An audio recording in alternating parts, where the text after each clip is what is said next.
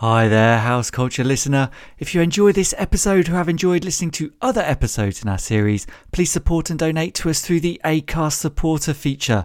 All donations will help us create the content that you love listening to.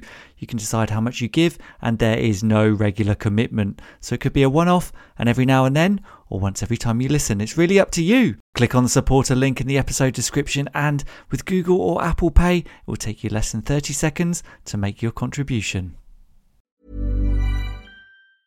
Hiring for your small business? If you're not looking for professionals on LinkedIn, you're looking in the wrong place. That's like looking for your car keys in a fish tank. LinkedIn helps you hire professionals you can't find anywhere else, even those who aren't actively searching for a new job but might be open to the perfect role. In a given month, over 70% of LinkedIn users don't even visit other leading job sites. So start looking in the right place. With LinkedIn, you can hire professionals like a professional. Post your free job on linkedin.com/people today. Mom deserves the best, and there's no better place to shop for Mother's Day than Whole Foods Market. They're your destination for unbeatable savings, from premium gifts to show-stopping flowers and irresistible desserts. Start by saving 33% with Prime on all body care and candles. Then get a 15-stem bunch of tulips for just $9.99 each with Prime. Round out Mom's menu with festive rosé, irresistible berry chantilly cake, and more special treats. Come celebrate Mother's Day at Whole Foods Market. Hold tight, you nutbags. It's Brandon Block, and you're listening to the House Culture Podcast. House Culture. Hi everyone, and welcome to another episode of the House Culture Podcast. I'm your host and managing editor at House Culture, Matt Rouse. As always, as I say, thanks for joining us, downloading, streaming, however it is you listen to your podcasts. And for those who are listening for the first time and don't know who we are, what we stand for, we at House Culture are a group, a gang, a collective of house music fans who have come together through their mutual love of the beat to celebrate the spirit of house music. You can follow us day to day on our Instagram feed at HouseCultureNet, but what we do with this podcast is sit down with some of the most iconic characters from the scene for a candid chat to discover how they fell in love with the music and how it has shaped their life. In this episode, we chat to Brandon Block, one of the original superstar DJs. I'm sure you think you already know Brandon Block, whether it's from his humble beginnings as a mobile DJ back in the day. And then we actually came up with a name, and don't ask me why, the irony, because it was back in 85, so we had no idea of what was going on. We called ourselves Ecstasy Disco. Or maybe even his madcap antics from his legendary residency on the Space Terrace in Ibiza. We came up with a superhero called Vinyl Man, and Vinyl Man was the one with the record sleeve on his head. So we had duplex Vinyl Man, so that's why we used to put them on and have the little faces out here. But that was just one of the antics we used to get up to. We used to do some really, really crazy things. However, as you'll hear in this hour-long chat, his overall story is most definitely an inspiring one of recovery. By all rights, he shouldn't even be here today. Well, when I went there to see him, he said, I don't know how long you'll live with the amount of stuff you're taking. He said, I really don't. He said, I'm a medical doctor as well as a psychiatrist. I have no idea. I said, you could keel over any time. He said, but I can guarantee you this, you will not be here in the next 2 weeks. So let's all get a lesson in the power of change from a man who has been on an epic journey of discovery that just happens to involve a bit of house music along the way. May I present to you, Brandon Block. House Culture. Cool, so Brandon, thanks for making the time for us, accommodating us in your wonderful shed. Can we call it the Block Shed? What do we call this place? Home. Home. Yeah. Lovely stuff. Yeah, I like it in here. Cool. And you're one of the superstar DJs from that height of that era. Loosely, I think. I think there was quite a few of us who had some infamy, let's say, and some well-known stuff. I mean, listen, I love that people think of. It was a great era. I mean, look, it's very profound. If you look at it a way that's it's mapped our lives. Musical genres don't, or musical scenes or movements don't last this long. They don't change the face of music. They add, they were there. So the 60s, the 70s was Beatles, and moving towards the 70s, and 70s was like rock and Rolling Stones and more Beatles, and then you had rock and sort of rock bands, and then 70s and 80s was electro-y and disco and New Romantics, and then punk, and then obviously, well, punk was 70s as well, wasn't it? So, but you know, each one sort of lasted 10 years or so. Yeah. But this hasn't stopped, has it? No. This has just evolved and, you know, created, I mean, how do you describe it now? Dance music. I mean, is it, you know, it's everything. Well, dance music can cover so many Well, it genres. does, yeah. within I mean, that. that's what it does. But it's not even genre specific now, is it? It's a evolution. Yeah. You know, every single rock band, or, you know, Ed Sheeran's cool. Massive recording artists are all cool because they've all had dance remixes done. They can all get played in the festival. You know, festivals have brought many. Look, the big festivals were traditionally rock, Woodstock. Yeah. I mean, the original Glasgow was nowhere near as orientated towards dance music as it is now. It was very rock and tribal, spiral tribey, and, you know, sort of pagan-y. Yeah. So yeah, I mean, to be part of that whole movement, or, you know, just an awareness, a culture. What do you want to describe it? I don't know, it could too deep. It was just to be part of that great fun time was Cool. Incredible. So yeah, yes, to coin a phrase, I was regarded as one of the superstar DJs. Excellent. So to get to that superstar status, what was it that first got you into music in the first place? See, I never aimed for that. That wasn't my achievement. It wasn't my goal. I had no idea that would end up, and I don't think anyone did. I don't think any of us at the time were just, you know, we weren't thinking, oh, we're going to be DJs and going to be, you know, because DJs, when you look back, were radio DJs, or, you know, people who were on telly doing, you know, Top of the Pops. And that's pretty much it. There was no real, you know, there was no other. I mean, okay, there were some underground club DJs in New York, and there was some, you know, some sort of crossover DJs here. Steve Walsh, Chris Hill, Robbie Vincent, lots of those sort of guys, friends of mine who I'm still very good friends with today. So yeah, what did it take for me? I just love my music. I always have. I was at school. I got a bit bullied when I was a kid. At school, and then I sort of found the lunchtime disco but at a very young age, and, you know, ended up with my mates, who are my friends, very good friends to this day now, used to sneak me in under their blazers and I used to go and swear and dance, and, you know, my back's a bit ruined at the moment, but back in the day I could dance well, and I used to go to Dingwalls on a Sunday lunchtime when Paul Trouble Anderson used to play and Norman Jay. I used to go with my friends, and we used to dance and spin, knee spin and backflip and jazz dance and shuffle, which is now the modern take on it. I loved it, man. I loved it. That's why I grew up. that was my thing. So what was the music that was being played at those types of parties? Disco, boogie, funk, imported soul and funk and jazz funk. But it was, you know, a lot of the guys from the Americans, Larry Levan and people from Studio 54 were sort of inspirational for these DJs. It was just a great Sunday lunchtime, you know. There's never any trouble. It was always, you know, good fun, and just the moves and just dancing. And I loved it. I've been known to fling foot, as we say. Recently, been flinging foot again. I'll get to the reason why later. So, did you look at those guys like Paul Trouble Anderson, Norman Jay, and think that I want that, or I didn't even know at the time. The DJs I used to aspire to, and I don't know if I aspired at the time. I think it was something I fell into. I mean, I love my music, don't get me wrong. As I said, Robbie Vincent, Greg Edwards, Tony Blackburn, you know, best disco in town, Lyceum on a Friday in Leicester Square. So, as I said, Chris Hill, Froggy, rest his soul, Steve Walsh, rest his soul. They're all bloody dropping. We used to drink in a pub called the John Lyon with my best mate Ali, Joe, and another guy, a couple of friends of mine, Lee Birch and Jason. We were like the young, the older lot took us under their wings, because we were like the little mouthy bunch. And we sort of got... well, as I said, we got nurtured, let's say, by the older lot. But that was it, you know, and that was music. But we used to spend our hard-earned, let's say, my youth training scheme money on vinyl in the local Wembley market. And I remember Daddy Ernie, who's a DJ on Choice FM. Yeah. He used to run the market. So we used to go in there and buy imports each week, and we just amassed our collections. We weren't able to afford them Technics yet, because they were very, very expensive, and they were, you know, for the, you know, real vinylist, turntablist, let's say. So yeah, and then what was happening? The DJ who turned up to do the job, or didn't turn up one week, sorry. The resident DJ for the pub where we drunk, and like the owners knew us very, very well, and knew he was always in there. I was cashing checks which were bouncing every bloody week. I got taken into the bank manager the first month after I started my job, and actually getting proper wages, and he said, "You're £600 overdrawn." And that was 35 years ago. And I went, "I have no idea what you're talking about." He said, "Well, I do." He said, you've cashed about £700 worth of checks in the John line. You haven't got any money. I went, oh, I'm very sorry about that. He said, you will be. And I said, Den and Edie are all right. He said, it's not about Den and Edie. It's about you not spending bloody money. So anyway, I was overdrawn for God knows how long after that, trying to pay this debt off.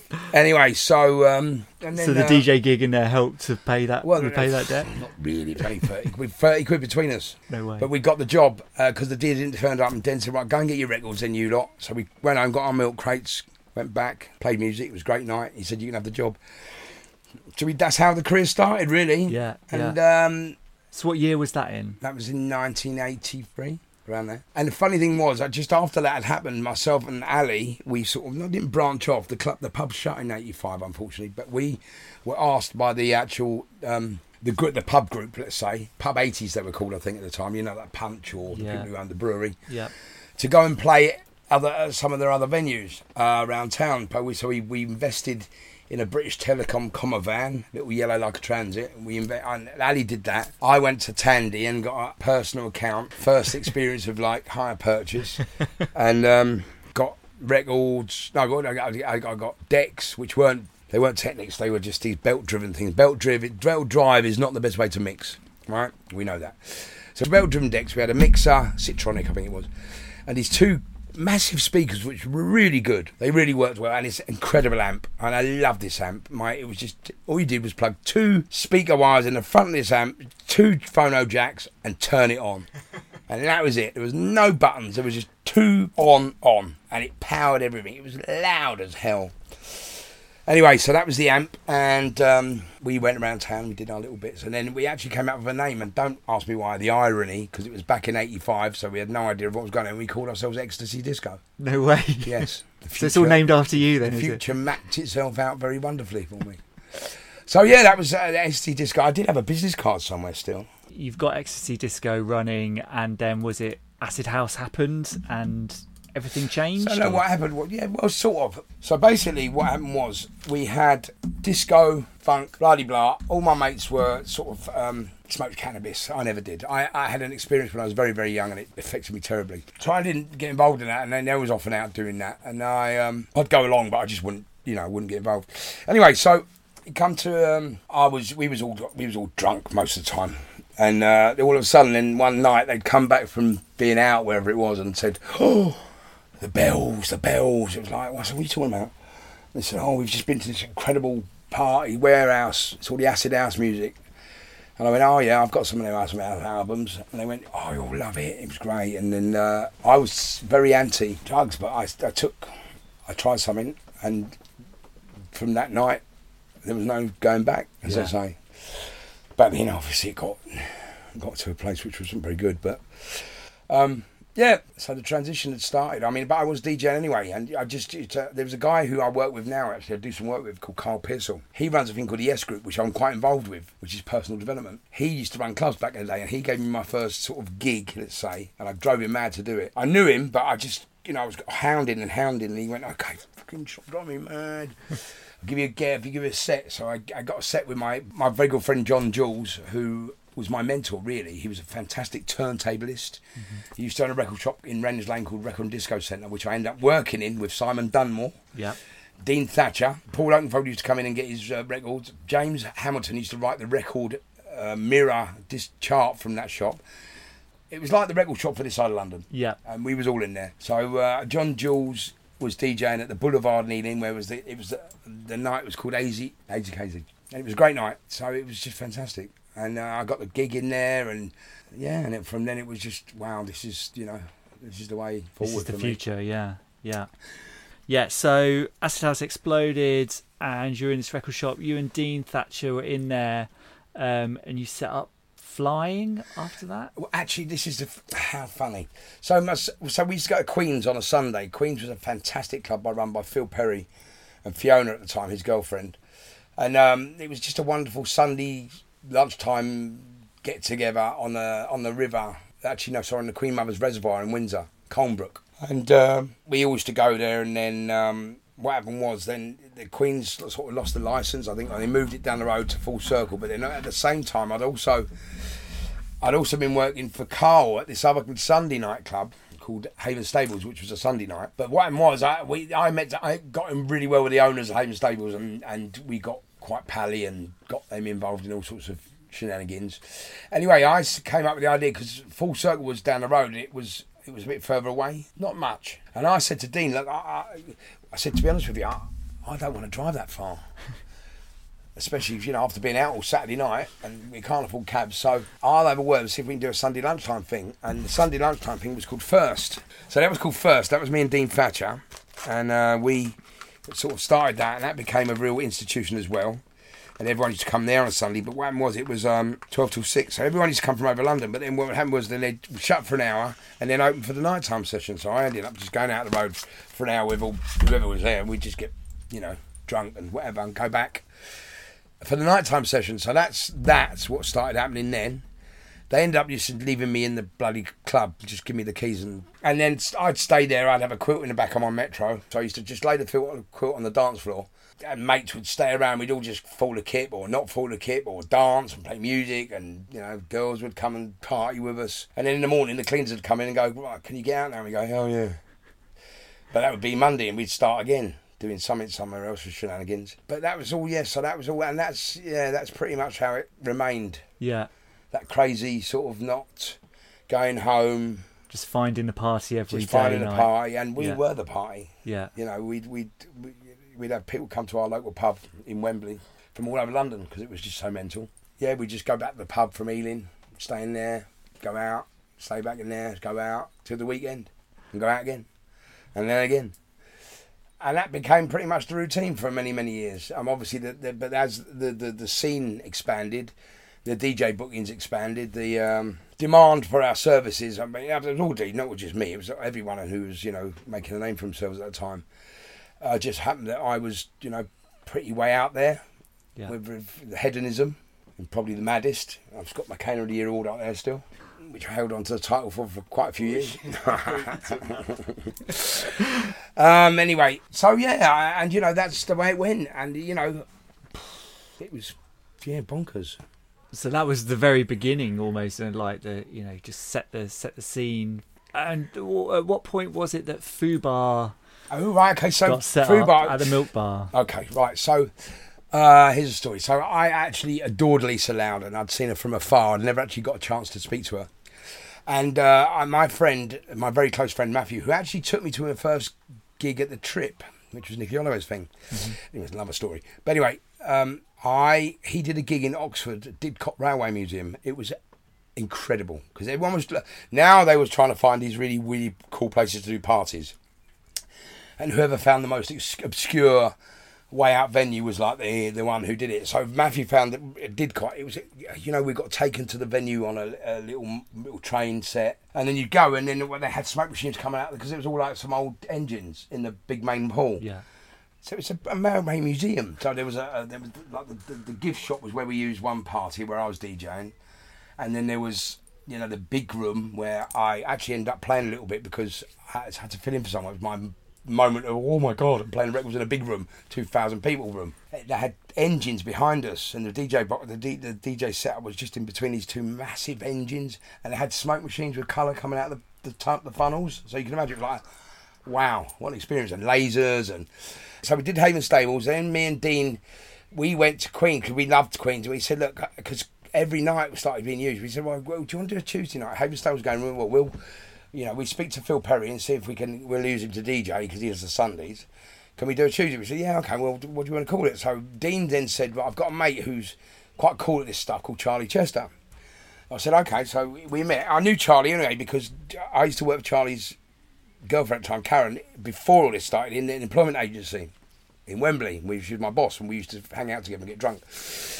And so I've met Charlie before, and he said, I said, no, Charlie. So we met up again, and Charlie said, look, I'm happy to help you do this promotion stuff. So we came up, and Dean had seen this flyer for flying with the trumpet thing, and we came up with the name Flying, because we were flying.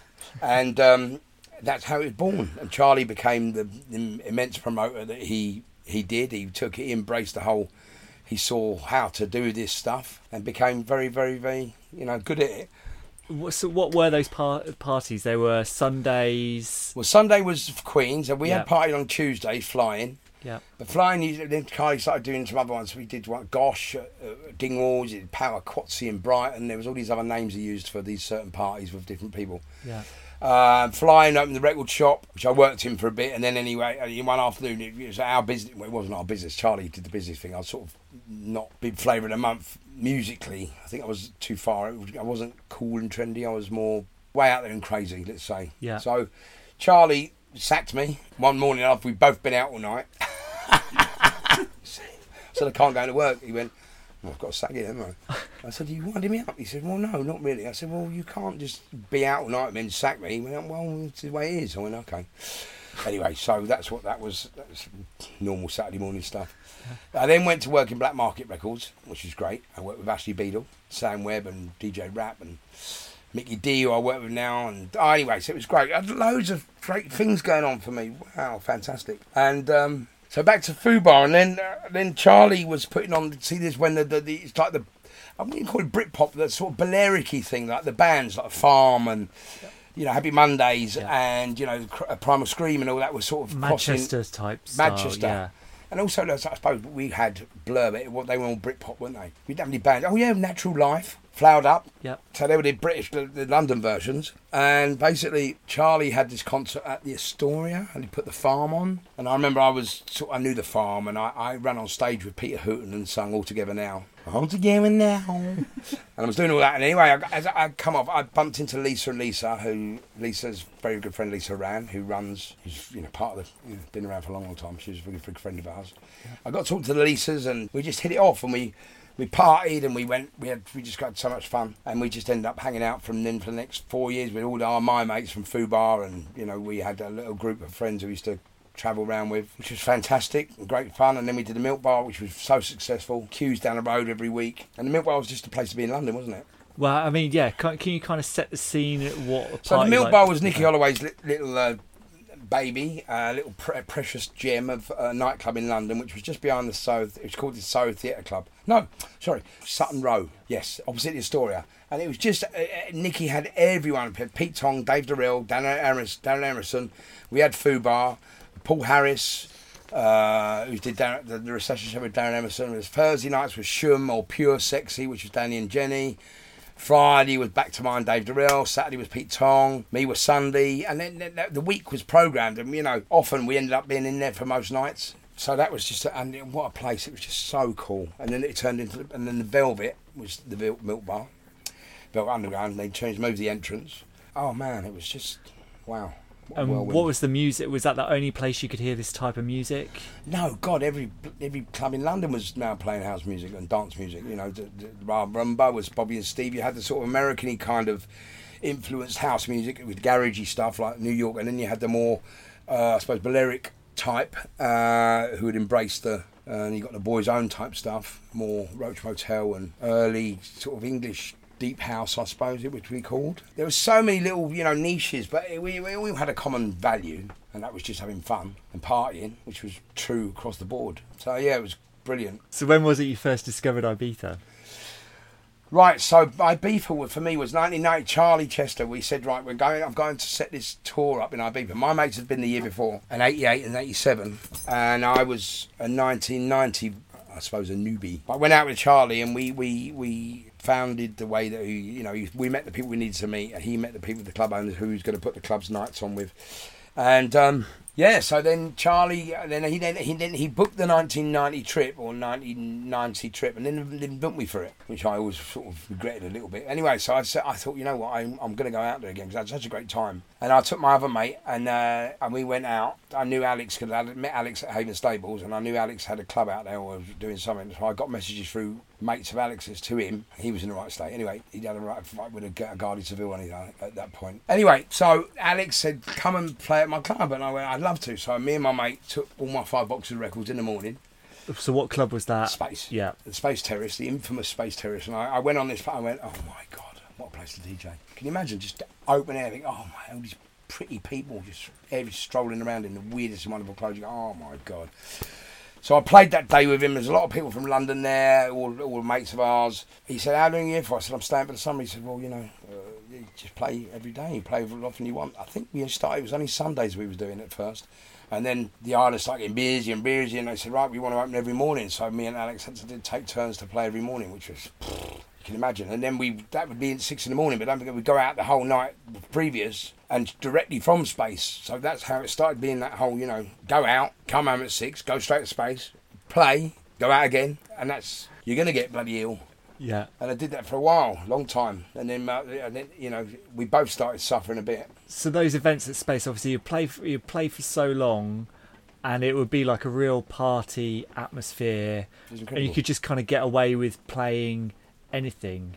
Did you enjoy that freedom as a DJ? Well, it was the eclectic set, wasn't it? It was the whole Ibiza Balearic feel, and Alfredo championed the whole sound, didn't he, by playing various, sort of rock music, punk music, whatever's a good record. If you're a music man, you know a good record. It doesn't matter what it is. We all have guilty pleasures, and I often listen to them. But I don't call them guilty pleasures. It's just an era I was in my life, which this music I liked. Yeah, someone has said to me that the term guilty pleasure is a nonsense. There's only pleasure. It's not guilty pleasure. What are you guilty it's just about? pleasure. Yeah. They call it guilty pleasure because it's not obviously cool. Yeah. But that's, music's cool. Music across the board is cool. And if you're able to make music, you're cool. And in the right context, playing the right track at the right time. Yeah, having that musical awareness and knowing that certain sounds will resonate at a certain time. That's what it's about, isn't it? Because you think music is the language of love, it's the language of communication. And if you think about back in the caveman days, how do they communicate? They communicated before they could speak, you can well imagine, by making sounds. They sent messages by drums, didn't they? That's how they communicated. So, if you're communicating through music, and then, people love listening to classical music, because it resonates. People love listening to Mozart, listening to Beethoven. These people write classical sonnets and stuff, and you just go, wow, it's a beautiful piece of music. It comes from somewhere. It comes from a creative mind, and they create these, that's what music does. Anyone's creative. Look, everyone's creative. Everyone just has to channel their creativity. So this is why the human race is such a credible species, because look, the creativity, look, 200 years ago you wouldn't be sitting in a place like this, whereas evolution took a lot longer. So you got to be really sort of, wow, man, what is this? I'm amazed. I appreciate things so much more since I've been on my sort of journey, and I look at things and think, wow, who would even? So yeah, music is no guilty pleasures. Music's just pleasure. Yeah, all kinds. So all of that eclecticism that you brought into the Space Terrace sets, I do admit that I was there a few times, and I remember specifically one time, record boxes on heads and just general chaos. But the party and the vibe, incredible. We came up with a superhero called Vinyl Man, and Vinyl Man was the one with the record sleeve on his head. So we had duplex Vinyl Man, so that's why we used to put them on and have the little faces out here. But that was just one of the antics we used to get up to. Christ, we used to do some really, really crazy things. But I think we got in touch with our inner child there. Yeah, and people responded to that. Of course. Yeah. That place. I can't describe what that feeling was like in Space. I cannot. People ask me how credible it was, and you just can't describe it. I don't know how to explain what it was like to play music of your choosing and having people dance like that, like there is no tomorrow, like this is just the moment I'm in and I'm using it. Nothing better. You immerse yourself in that moment, you're in. Yeah. You're done. So, yeah, it was an incredible experience. Really, really... that's why it resonates. 30 years on, people still talk about it. Yeah, and you changed people's lives. You mentioned your partner in crime, Alex P. Wasn't there some kind of special way that on the Space Terrace that you guys had to bring in the booze, and that's how you got paid on the profit of selling on the terrace? That was all Alex first. I wasn't involved in that part of it. He did that the year before. He had an idea with a friend called James, who had decided that, because what we used to do in Ibiza is to rent bars to people in the summer. They didn't own the clubs, never owned the bars. They used to rent them because it was easier for people to stock them, and they make a profit, and they take a profit from the take-ins. Right, so Alex decided with James, they saw the terrace of Space. Place was always an inside, dark, very dark, cool techno club. I think Alex used to play there anyway. They approached Pepe and said, look, we'd like to do this project, and they said, okay, in theory it sounds good. Pepe had a Cafe Concerto license, which means you can just shut for an hour and open up again at 6 a.m, which was great, and stay open all night. So they sort of came round with this idea, and it would be the bar, Alex would stock the bar or whatever. So that's how it happened. Trouble is, when I started working there, we just gave it all away. We drank it ourselves. And then we had the thing of Space said, right, we'll take the bar off you, we'll buy it off you, and we'll give you your books you can sign for, your drinks, and take it out of your wages, because they still put us on wages, like, to get social security numbers and all that. And we had the practice of signing each other's names. But Alex was better at it than me, and I got into Space one week. I'm going to get me wages, and they said, you owe us £2,000. I went, well, 200 pesetas. 2,000 pesetas is better, not 200. That was a lot of money anyway. I went down. They went, look, it's not my writing, it's his writing. So then the next day I've done the same thing and signed his name in the bloody book. Anyway, so it was quite fun. But that was the practice to sell bars, and then obviously Space took the bar, and they ran with it. But then the people were coming to the island, so it was just incredible. So the summer that you used to spend out there, did you used to live on the island? Lived on the island. Take all your records out there? Take my records out there, leave them in wherever we were staying, 5 boxes of records, and carry them to every club I played in. Yeah. Not something that's easy to do. No. My goodness. Were you living above Cafe Del Mar? And we had the whole floor above Cafe Del Mar 1 year. We had, like 4, we lived around Port des to rent 1 year. So we had Cafe Del Mar, then we had Port des to rent. Then we lived in Ibiza. Then when we had various villas. Then we had various apartments. Then what happened is, in 1830 started doing the Sundance parties, which we were resident at, and they started paying for our hotels. So we stayed in Pikes. I demanded Pikes for quite a period of time. So we was there for quite a few visits. We stayed at Pikes a lot often. Then we lived at the top road in Port Thames. Anyway, we moved around. Through the years we had villa, we had everything. We tried lived everywhere. It was brilliant. Do you think that era could be repeated again, do you think? No. For health reasons, and also I just don't think that it was a moment. You can't, moments happen for a reason. I don't know how you would recreate it. Who knows? I'm not saying that particular moment won't happen again, because it was when it was. And that's what it was for. It was meant for a reason, like everything. And that's incredible. So it's a complete kind of super club era, obviously in Ibiza and in the UK. At that point, there was kind of a massive club pretty much in every major city in the UK. Yes. You were obviously resident at, Up Your Ronson and, Club for Life in London. Yeah. So what did like a normal week involve for you during that period? I mean, look, before I went on my journey, let's say, on my path, when my path changed direction, it involved getting on lots of trains, lots of traffic, lots of driving between venues. I mean, God, when there was the clubs up north, and we used to drive up north at the M1, we'd have to do 3 or 4 clubs in the night, so we'd all be crossing paths on the motorways, like I'm going to Blackburn now, then I'm going to Preston, then I'm Burnley, then I'm back down to London, then I've got to go and do, and clubs were open all night, so you could... That'd be one night? Yeah. Wow. Sometimes. Yeah. I'm not all the time, but that did happen often. Doing an hour and a half for each one, you have to work out, so you'd an hour between, you get there and you do it. So Passion in Colville, for instance, and then it was, it was just a schedule like that you would not be able to keep up with unless, you were doing something.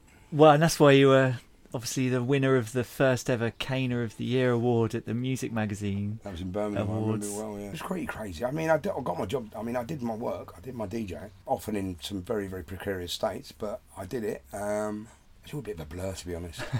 I mean, I had some great nights. I mean, look, for one club, Passion, for instance, when we used to, they got so sick of me asking for them to go up to the bar for me, they put optics behind the decks. But that wasn't very financially viable, because we drunk all them and asked for another refill, and they said, no, we'll go back to the other thing, and they took them down again.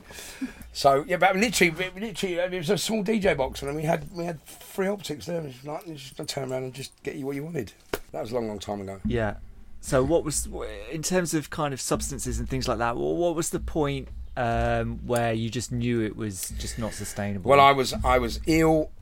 I had many illnesses, physical illnesses I picked up in my travels, with my immune system being compromised, and I was just I was no longer able to function. I mean, literally, I was a walk-in prescription bottle alongside all the recreational substances, and the amounts which are copious. I'm not even going to mention it because it's just unfeasible, but enough that it would keep me from surviving. Yeah. Anyway, I got to a stage one day sitting in the bloody A&E actual emergency ward again, like rocking around like someone who was just out of their mind, and I was. And I that moment I sort of was told that I couldn't have any more painkillers or any more downers or any more diazepam or whatever, and I thought to myself, God, if I don't stop this, I'm not finding a way out. And I had a realisation, I had an awakening, which was fantastic because I could have quite easily not. Yeah. So something happened for me which said, you need to live, and you can't do it this way. It's not going to work. Yeah, it's not going to work. You've just overdone it. And what year was that? 96. Yeah. So 96, I made the decision that I would do something about it. I don't know what, because there was no information. There was no, you couldn't just pick a phone up. You couldn't just go somewhere. I need help. I don't know what I'm doing. None of that. Support was very stigmatised back in the day. You can't just come out and go, I have a really bad drug problem. There was none of that.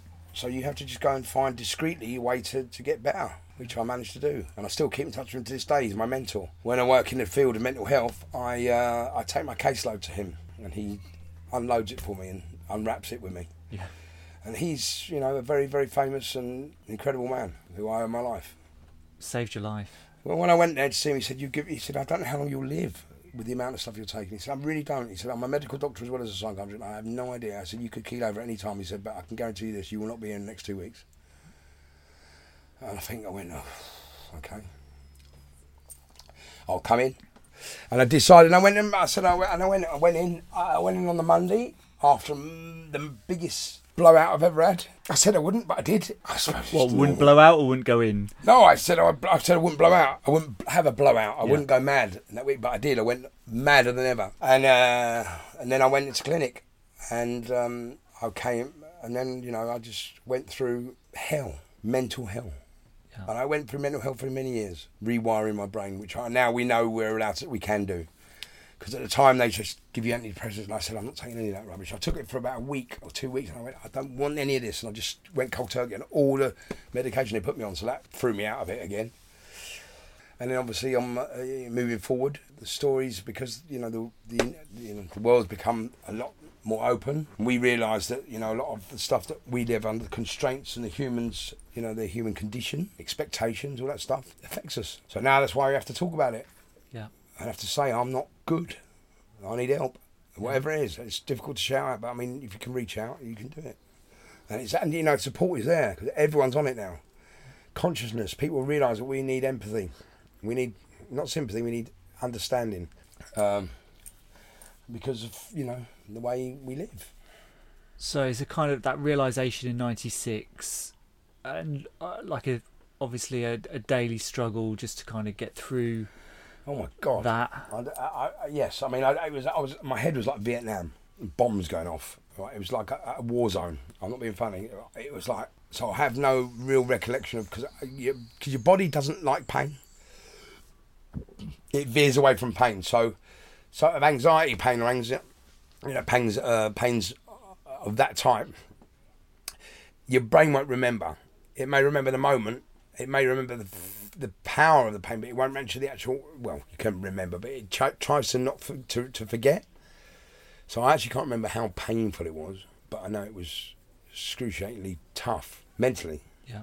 Not physically, but I mean, my physical health was not great. It was terrible, actually. My body was dying, but my brain was just scrambled. There's some pictures you can show. I mean, it was like a exploded circuit board with no neurons to attach any bloody connections to. So I had to rewire everything, basically. Wow, you've come out the other side. It's amazing. I mean, it's a long time ago. I shouldn't be saying victim stuff. Great. I'm very grateful I'm here. But at the time, it was frightening. Jesus, I had no idea what was going on. And, you don't have the information. You can't read anything. My actual saving grace at the time, I don't know if you won't remember because you're too young, but I think you probably are as well. But there was this little range of books. If you went into a chemist, they had little booklets on bowel, irritable bowel, and all these little conditions that we suffer with. Yeah. And one of them was stress. And I picked up and I went, okay, I read it, it was only 20 pages long. I read it and I went, oh, it reduced my anxiety to so good. I was like, that was my little go-to for a long time. That's what made sense to me, because I realised what it was that was going on, anxiety and, you know, the fear, and why my brain had been deprived of the normal high chemicals and what had happened. So I sort of started working that out for myself. Yeah. Which I did, so I'm very grateful for the little book of stress. How would you like to look 5 years younger? In a clinical study, people that had volume added with Juvederm Voluma XC in the cheeks perceived themselves as looking 5 years younger at 6 months after treatment. Look younger, feel like you. Add volume for lift and contour in the cheeks with Juvederm Voluma XC. Reverse signs of aging by adding volume to smooth laugh lines with Juvederm Volure XC. For important safety information and to find a licensed specialist, visit Juvederm.com. That's JUVEDERM.com. Not for people with severe allergic reactions, allergies to lidocaine, or the proteins used in Juvederm. Common side effects include injection site redness, swelling, pain, tenderness, firmness, lumps, bumps, bruising, discoloration, or itching. There's a risk of unintentional injection into a blood vessel, which can cause vision abnormalities, blindness, stroke, temporary scabs, or scarring. Talk to a licensed specialist to find out if it's right for you. Many of us have those stubborn pounds that seem impossible to lose, no matter how good we eat or how hard we work out. My solution is PlushCare. PlushCare is a leading telehealth provider with doctors who are there for you day and night to partner with you in your weight loss journey. They can prescribe FDA-approved weight loss medications like Wegovy and Zepbound for those who qualify. Plus, they accept most insurance plans. To get started, visit plushcare.com/weightloss. That's plushcare.com/weightloss. Millions of people have lost weight with personalized plans from Noom. Like Evan, who can't stand salads and still lost 50 pounds. Salads generally for most people are the easy button, right? For me, that wasn't an option. I never really was a salad guy. That's just not who I am. But Noom worked for me. Get your personalized plan today at Noom.com. Real Noom user compensated to provide their story. In 4 weeks, the typical Noom user can expect to lose 1 to 2 pounds per week. Individual results may vary. Amazing. So Brits, you talk about the Brits. It was a moment of... So when you up for an awards... Right, so here's the story. So myself, Ricky Morrison, who you met earlier, and Fran Sidoli, who's another friend of ours, they were a very, very prolific American music type recording duo called M&S. And you can look at their catalogue and you'll see some really big hits, but all very vocally. Barbara Tucker. They also did the South Soul Nugget, which was a massive hit. Anyway, so I'd come out of the clinic in '96, and I was still battling with my demons for many years, but I was in a bit of a state like this still. But anyway, they said, look, we've got a remix to do and we wanted your input. So I went and did this remix with them. Baby Bumps Burning. It charted. So we said, wow, it's just a bloody... So we called it Blockster Remix, because they didn't want... Because they had M&S, they didn't want to convolute the two, styles, let's say.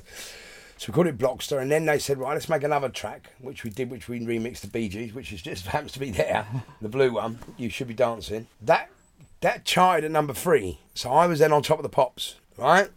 Which is the moment of my life. Had a wonderful time, Top of the Pops. It was all the world was going with, was record deal and everything. And so the next week, or the year later, I think, the Brits were on, and my mate used to employ me pretty much every year to play at the Brit Party afterwards, right? He run the production company. So he rang me up and said, look, this year I've got someone who's a big hit called Ali B, who's been Capital Radio, but Ali B let him down. He said, can you do it? I went, yeah, of course. Anyway, so I was playing at the Brits anyway. So in the meantime, the minister said, we've been nominated for the Best British Dance Act because the King of My Castle, which went higher, is American. So I said, well, get us a table. Well, no, we're not going to win. I said, well, I don't care, just get us a table. Don't be so tight. And they said, all right, we'll get a table. So we got us a table. They filled it up with very, very rich people. And there was me, my dad, got my dad over, me, my dad, Fran and Ricky, and my mate Tony Byrne, who's a radio plugger, who's a fantastic guy. King of the big ups, he called himself. Big up your record with me. And then there was free booze. I indulged in quite a bit of it. And was then told in a bit of a joke by Dame Bowers to go and collect an award which wasn't mine, which I immediately thought, well, I'm going to do it, and I did. and it was no award. It was American Beauty or whatever it was. It was a soundtrack. It wasn't even the right bloody award. And the rest of the say is history. It was a moment in Britpop.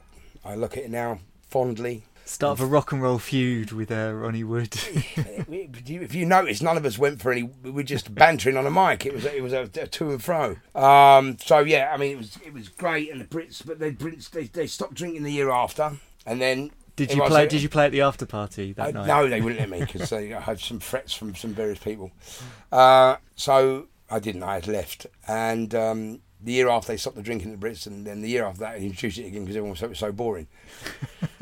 So, but I did get. I tell you what I did the year after the incident. Brits TV, i.e. the internet channel, asked me to do red carpet interviewing, which I did. And so I was allowed this side, and all the other people who were the press weren't allowed that side. So I got to speak to everyone and drove them all mad. 12 months later. Yes, really crazy, lovely, but one experience. I mean, it was a great. It was what it was. I was who I was then, and that was 20. What was it? 1999. So it's 20 years ago. Yeah. Everyone asked me about it. Bloody hell! It's folklore, isn't it? I don't mind talking about it now, but it's a long time ago. Yeah. So let's move into more modern stuff. Yeah. So let's talk about now. Right. Talk about, obviously you've been through it all. You've completely turned your life around, if I can say that. You can say that. Of course you can. In a positive direction. Yes. Well, it was a choice. It was either a choice of yes or no. How am I going to do this? Because over the years, although I had, curbed my behaviours, I hadn't matured emotionally. Because you have to look at the emotional side of you to get to the root cause, which I wasn't aware of. It's all very well changing my mind and my thinking and dealing with anxiety, which I was and I am able to do quite well. I can now to do that. I'm trained in CBT and stuff like that. So, but it's the emotional stuff that you will trigger the emotions and the feelings and some of the behaviours. So you have to be aware of that. So the journey was, I was actually suffering emotionally, I think, and there's lots of sort of different ways to look at that. So significance and fame, how to deal with fame, and these are all things that humans get, we now know, addicted to. They release chemicals, there's a buzz, and this is why every human is addictive by nature, not by illness, not by thought, by default. We want pleasure. That's what we go for. So if you're interviewing someone, you get excited by it, you'll do it again. If it gives you pleasure, and because it releases chemicals, and your body and your brain requires those chemicals, and when they release the chemicals, it changes the way. Right. So we live in a very stressful world, especially now, more so than ever. But our also conditioning from our parents as young'uns is not congruent with the beliefs that we're told now and the stuff that we are led to believe. We know now that our parents, or a lot of our parents, weren't great at the way they spoke to us, because that's the way they were spoken to. Through the learning now, we know that impacted on us, has probably had an effect on our lives now. So we've got that. We've also got the introduction of incredible technology, but also very, very damaging if you're not using it the right way. So we live in a world of comparisons, being not good enough, which is often a core belief of our belief systems anyway. Because your parents go, well, can't you be like Billy? Or can't you be like, well, he's good, and you go, without knowing you're not now the best footballer in the world, and all of a sudden your world's collapsed. So we're on that road of comparisons, expectations. We have to live up to it. We should be doing this. You must do this. You have to do this. Well, no, you don't. You do your best. If your best isn't good enough, then that's the comparisons you live by. I can only do this. This is what I'm capable of, and that's all I can do. And if you allow yourself to live with that, and accept that that's the case, and if it's not, who do you compare yourself to? This is it. Why is it not good enough? Why is my best not good enough? Because someone else told me it's not good enough, or I've seen that it's not good enough by comparing myself to what I believe I should aspire to. So back to me. So I sort of lost my mojo for music in 2010. Not completely. I got to get disheartened. Technology was moving real fast. There was so much music out there. There's more now than ever. But you're trying to sift through music to get a set together, and people are resonating to the music they know, and they want to hear stuff like this. So you're sort of. I probably had the urge to give back as a human. The connectivity and the whole learning journey I'd had. I wanted to share that. So I went to a drug and alcohol service locally, and I approached them and said I want to volunteer. And the lady who ran it was an old friend, turns out, she said, come on, she said, you don't know it all. You have to go on training courses because it's not what you think. You're not just coming here telling people how it works for you. You've got to listen to what they've got to say. So it's this holistic approach and listening to how their life is, because everyone's life's unique and their experience. So what I tell you will probably not mean anything, but one nugget of information might think, oh, I could use that. That might change me for the better. So, I went on this journey. I did that job for a long time. I went to work for the NHS after that, and that was really where I burnt out because we weren't given the support we required. I was working with very, very, very complex people. It's called outreach when you go to the houses, people with mental health issues, substance abuse, crime, and homelessness. They were the worst of the worst as far as the treatment system's concerned. So they judged them on the money they impacted on the system. So A&E call-outs, police call-outs, visits to treatment centres, hospitals, could be anything. Yeah. And some of these people were costing hundreds of thousands. But yeah, they still left them on the streets. You could have invested 30 grand of that money that you spent and rent a flat for a year. There is something called First Housing now, which I think does a similar model. Yeah. Anyway, so that burnt me out. Because I have an empathy, I've got an understanding, I have I took a lot of that stuff on, unfortunately. Yeah. Because I didn't have because what we used to, in the old job, we used to hand over every night. We used to go and have a chat, leave it with the managers. Yeah. And you'd go home, you'd have a head free. But whereas this, you who knows? And these people are on the edge of ODing and, not survive in the morning, and you just think, wow, what if I said something, God, how do I speak to this? And you go home with this stuff. You can't speak to anyone. So I actually realised that's what happened. I got burnt out. Anyway, the project came to an end, but in the meantime, I've been asked to go to Celebrity Big Brother, which I did. And again, this is a moment of why am I doing this? Why asking myself. I knew I had demons to overcome, and I thought maybe I should do it there, which was a big mistake. What happened there? Well, a psychiatrist who was a big fan of mine. He was a lovely man. He said, I'm a big fan of yours. Oh, wow, I couldn't believe it was coming. He said, and I told him what I was doing. He went, oh, my God. He said, I couldn't do that job. He said, you've just finished. I went, yeah, he went. So he said, I'll keep an eye on you for the next few days. And it just got worse. My anxiety got better of me in there. I just had too much going on in here, trying to let go of all the stuff out there. I've got clients who've got data protection, and what if I say something, and all this stuff. Oh, my God. Yeah. So I had all this stuff, and it just wasn't leaving. It was just I had to be. I should have left the job 6 months previous and worked on my stuff, and I'd have been fine. Anyway, I walked out. It wasn't a big show. I just said, look, it's not for me. I'm not, feeling great. I need to be, safe. So I lost all the money, but for my sake of my sanity and my health, well-being, I had to make that move. Yeah. And then I came out and went to a Tony Robbins event, which I loved. I mean, I loved that. I was looking for something. I said, I'm a broken man. I need to find something emotionally which is going to fill me up again. I don't know how I am. And then I went to this event and I thought, I found a route of what I can do now. Because there was lots of it resonated with me. I'm a good networker. So I networked and I met, turns out Carl, who I mentioned earlier, he ran a group on the back of the Tony Robbins, been running for 25 years in London called the S Group. And I went, when we spoke in the gym and he was trying to tell me what you did, and I never knew, and he said, this is what so he said, come along. So I went and I thought, oh wow, this is great, I can do this. My story's valuable. I realise now, and people go, what? Yeah. When they tell them about what I've done and what I've been through, now I've come out there and sort of go, oh, wowee. It's like a big, and I always never thought that because I always had this negative thinking. It's only now that I think, wow, I can help people because I've learned a lot now. I've learned a lot of how we think, how humans react, about the environments we're in, about, what causes us to think, behave in certain ways. And, there's some more learning I've done, which is incredible. I won't baffle you with it now. But so, moving forward, I started networking and doing this stuff and meeting people, some really cool people who've also had incredible life stories and changed for the better. So I met up with Carl, introduced a girl called Michelle, who's fantastic, Michelle Allen. I met another guy who, unfortunately, he's no longer with us, but the three of us sat in this office and talked about our journeys, and we cried, and we got emotional, and we just went, wow, man.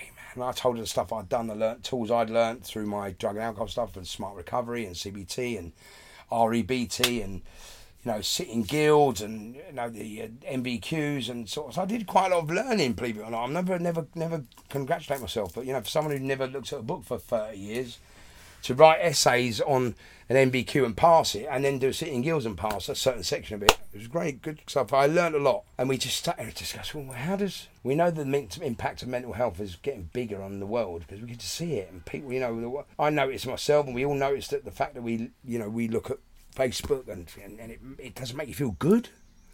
It's meant to make you feel good. You come away thinking, God, I'm on techno overload here, and I'm worried about what people are saying and thinking by this. And no. So we've got to find a way to impart this message that, we can be happy and happier by changing a program or changing a little something. And I'm not saying positive mental attitude, wow, we're Batman all day long, or Superman or Spider-Man. It's hard. You can't do that because life is not like that. You've just got to be in a position to accept life on life's terms and say, this has changed. That's happened. How am I going to deal with that? Because it's affected me in this way. We came up with saying, look, by changing certain things, you will resonate. If you do it often enough, you do it every day, you'll feel different. After 2 months or a month, you'll feel different. If you carry on, you won't go back to the old thinking because you would have changed your neural pathways by then. You would be thinking new, more positive thoughts. And there's a whole... I'm a goal mapping practitioner. I met a guy called Brian Main, who's incredible. Turns out we'd known each other for years. No, we hadn't met as such, but we'd been in the same room. He owned a nightclub in the Isle of Wight. And he'd had a journey of, lost a lot, came back with from a place of real panic and what do I need to do, and came up with this, this program of goal mapping, which is fantastic. And he gave me the practitioner's course, so I teach that. I coach that to people now. People come to me with drug issues a lot and ask for help, and I'm happy to do it. I don't get involved in the counselling so much anymore because it's too many blurred lines in health and safety, but I'm happy to pass people on and signpost them and talk to them for a little bit and say how much better it'd be without. And then I've got other people who ask me, because of more of the coaching side, what I found is, and this is now, that we're at an age, and people like myself, who I'm 52, but a lot of my peers who are of a similar age, who were very famous or busy or successful and have now, because of this sort of dramatic change in the way we do business and the way we interact and the way that music's made, and other DJs have become very, very big and famous, and the different demographic, and their life's plateaued. They're like, what do I do? I'm only halfway through it. And you think about it, 50 years, you're only halfway through your life. What do you do? Yeah. So you think better. That's what you have to do. You have to change their thinking. You have to start. I mean, it's difficult, but you do it. And over days and practicing and thinking, I'm changing my thinking, I'm doing a different thought. Over days, what happens is you slowly begin to change. But the trouble is, because we live in such an instant gratification world, we want that change quick. If it doesn't happen, we get disheartened. The goal we set don't get achieved, and we're too hard on ourselves, and we go, I'm not doing it. Yeah. And that's what happens. You have to accept that it's going to take how long it takes. It's not a switch off button. And it won't happen. It won't happen by taking drugs. Yeah. Because they don't work. So considering where you started and the journey you've been through to where you are now, obviously you're doing great things and positive things. Would you look back and do any of it differently, considering where you are now? You mean have my life mapped out? Yeah. No. Look, I think we all have regrets. I do not live in hindsight now. I used to. I don't anymore. I let go because it's pointless. Yeah. And it just makes you feel bad. What I should have done, what I could have done, if only I had, and nothing's going to change. Just let it go. Move forward. Having said that, if I'd have known what I know now, back then, maybe I would have done something. I've always said I probably wouldn't have been as hard on myself. Of course, the illnesses made myself so ill. Yeah. I always think, because I think, the body does recover very well, but there's certain things that, you're left with after such a indulgent past, let's say. So maybe I wouldn't have been as hard on myself. But, the other stuff, as I say, what's the point? What's the point in worrying about it or thinking about it or saying, oh, if only. I mean, we do it because we're humans and that's what we do. But to no avail, because it's just not going to happen, is it? So this journey, it's all positive now in terms of like everything that you're dealing with. Does music still offer salvation? Well, look, this is the thing that Brian Main, the guy I told you about, he said to me something in his when he was teaching the practitioner's course, and it resonated so much with me. And I say it now because when we back in the day, although we were indulged in what we were indulged in, we heard music.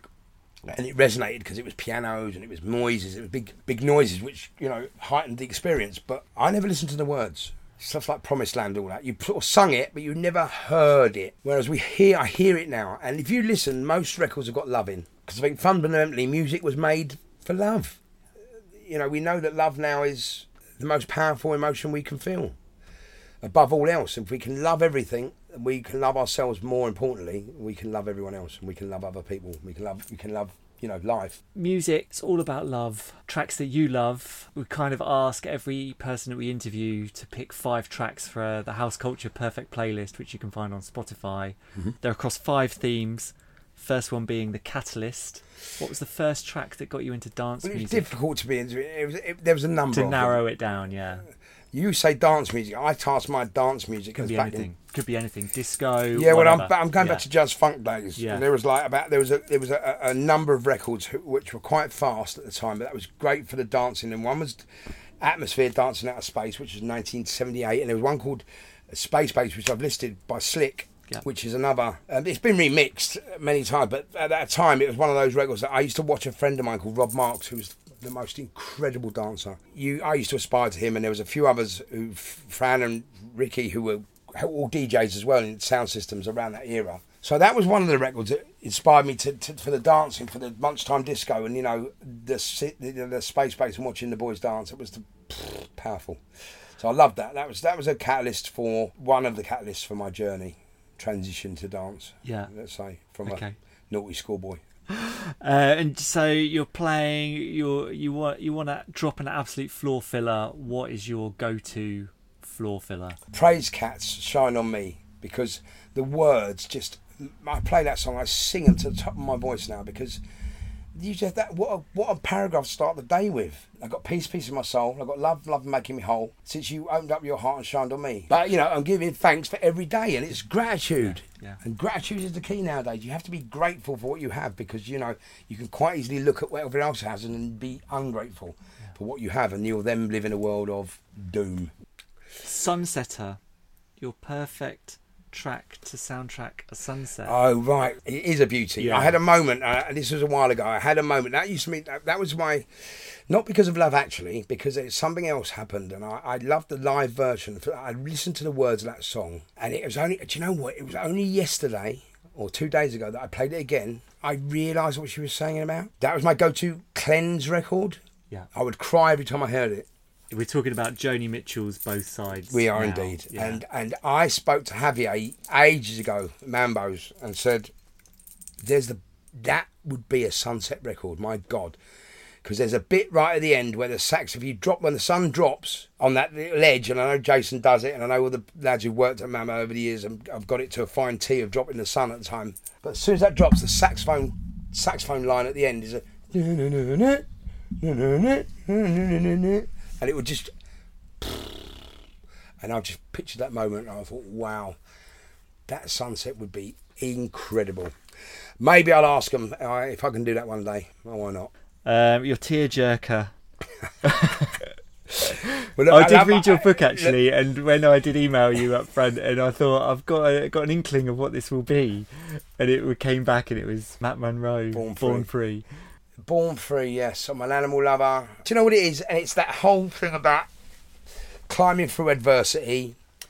The lioness who gets thrown into the wild after being mollycoddled and after having, you know, like being parented by humans, and gets tries to introduce to the wild and fend for herself, comes back and... Oh, don't, I'm starting to cry now. I'm welling up. And then goes against all odds and, you know, becomes a mother and has kittens, and then comes back over the mountain with the kittens, with the cubs, to show the people that she did it, you know, and here's my family. And well, that's why it's a tearjerker. That's why, you know, if it can bring you to this, that's what music's all about, isn't it? So we can move on quickly if you want.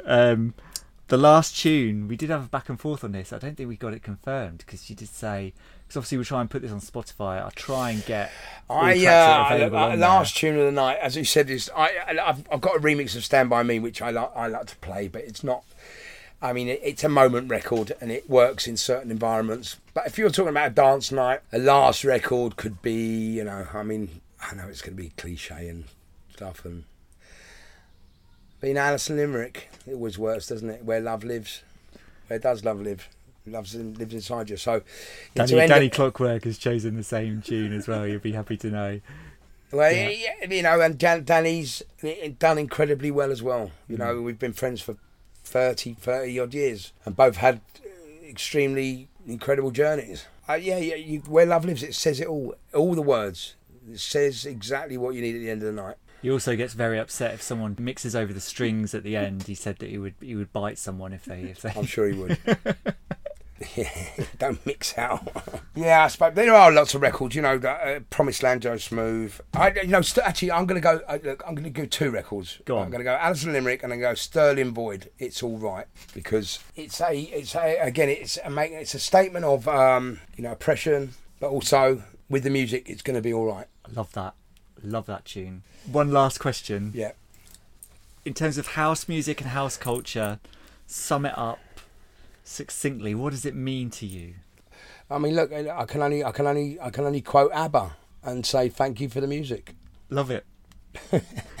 We can finish on an ABBA quote. It's all good. Well, you can say thank you for the music. We've been given something that's changed our lives. We've been able to live through highs and lows for 30 odd years with our music scene and our go-to clubs and our communities we've created and the friends we've met. So we've got to be thankful for the music. Thank you. Pleasure. Brandon Block, thanks so much. Hope you've enjoyed it. I loved it. Thank you. House culture. How inspiring was that? Wasn't it great to hear how Brandon has turned his own life around, and through his work in the mental health arena, the lives of others around as well? Bravo, Mr. Block. Also, make sure you check out all the good work he is doing with the Happy Days for Everyone team, either on Instagram at Happy Days for Everyone 2019 or online at happydaysforeveryone.com.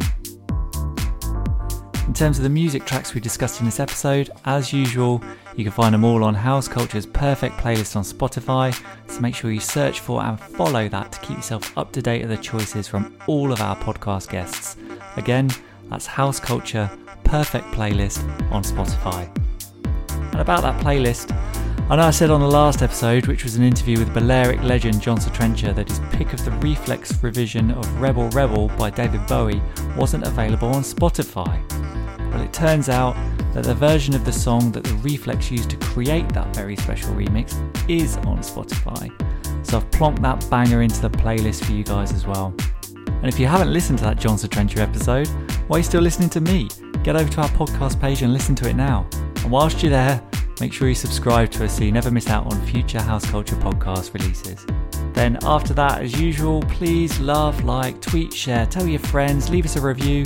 And a big shout out this episode to my man Rob Pryor for his kind words. He said that our Danny Clockwork interview, which was episode 1, was superb and he can't wait for more episodes. Don't worry, Rob, we've got you covered. So if you want to hear your name on air, be more like Mr. Pryor here and leave us some nice comments on Apple Podcasts. And why don't you come follow us and keep abreast of all things house culture by hitting up our Instagram feed at houseculturenet or by following the hashtag #TrueHouseCulture. And finally, you can reach out to me, Matt Rouse, directly on Instagram at DJ Matt Rouse. Thanks for listening. See you next time. House culture.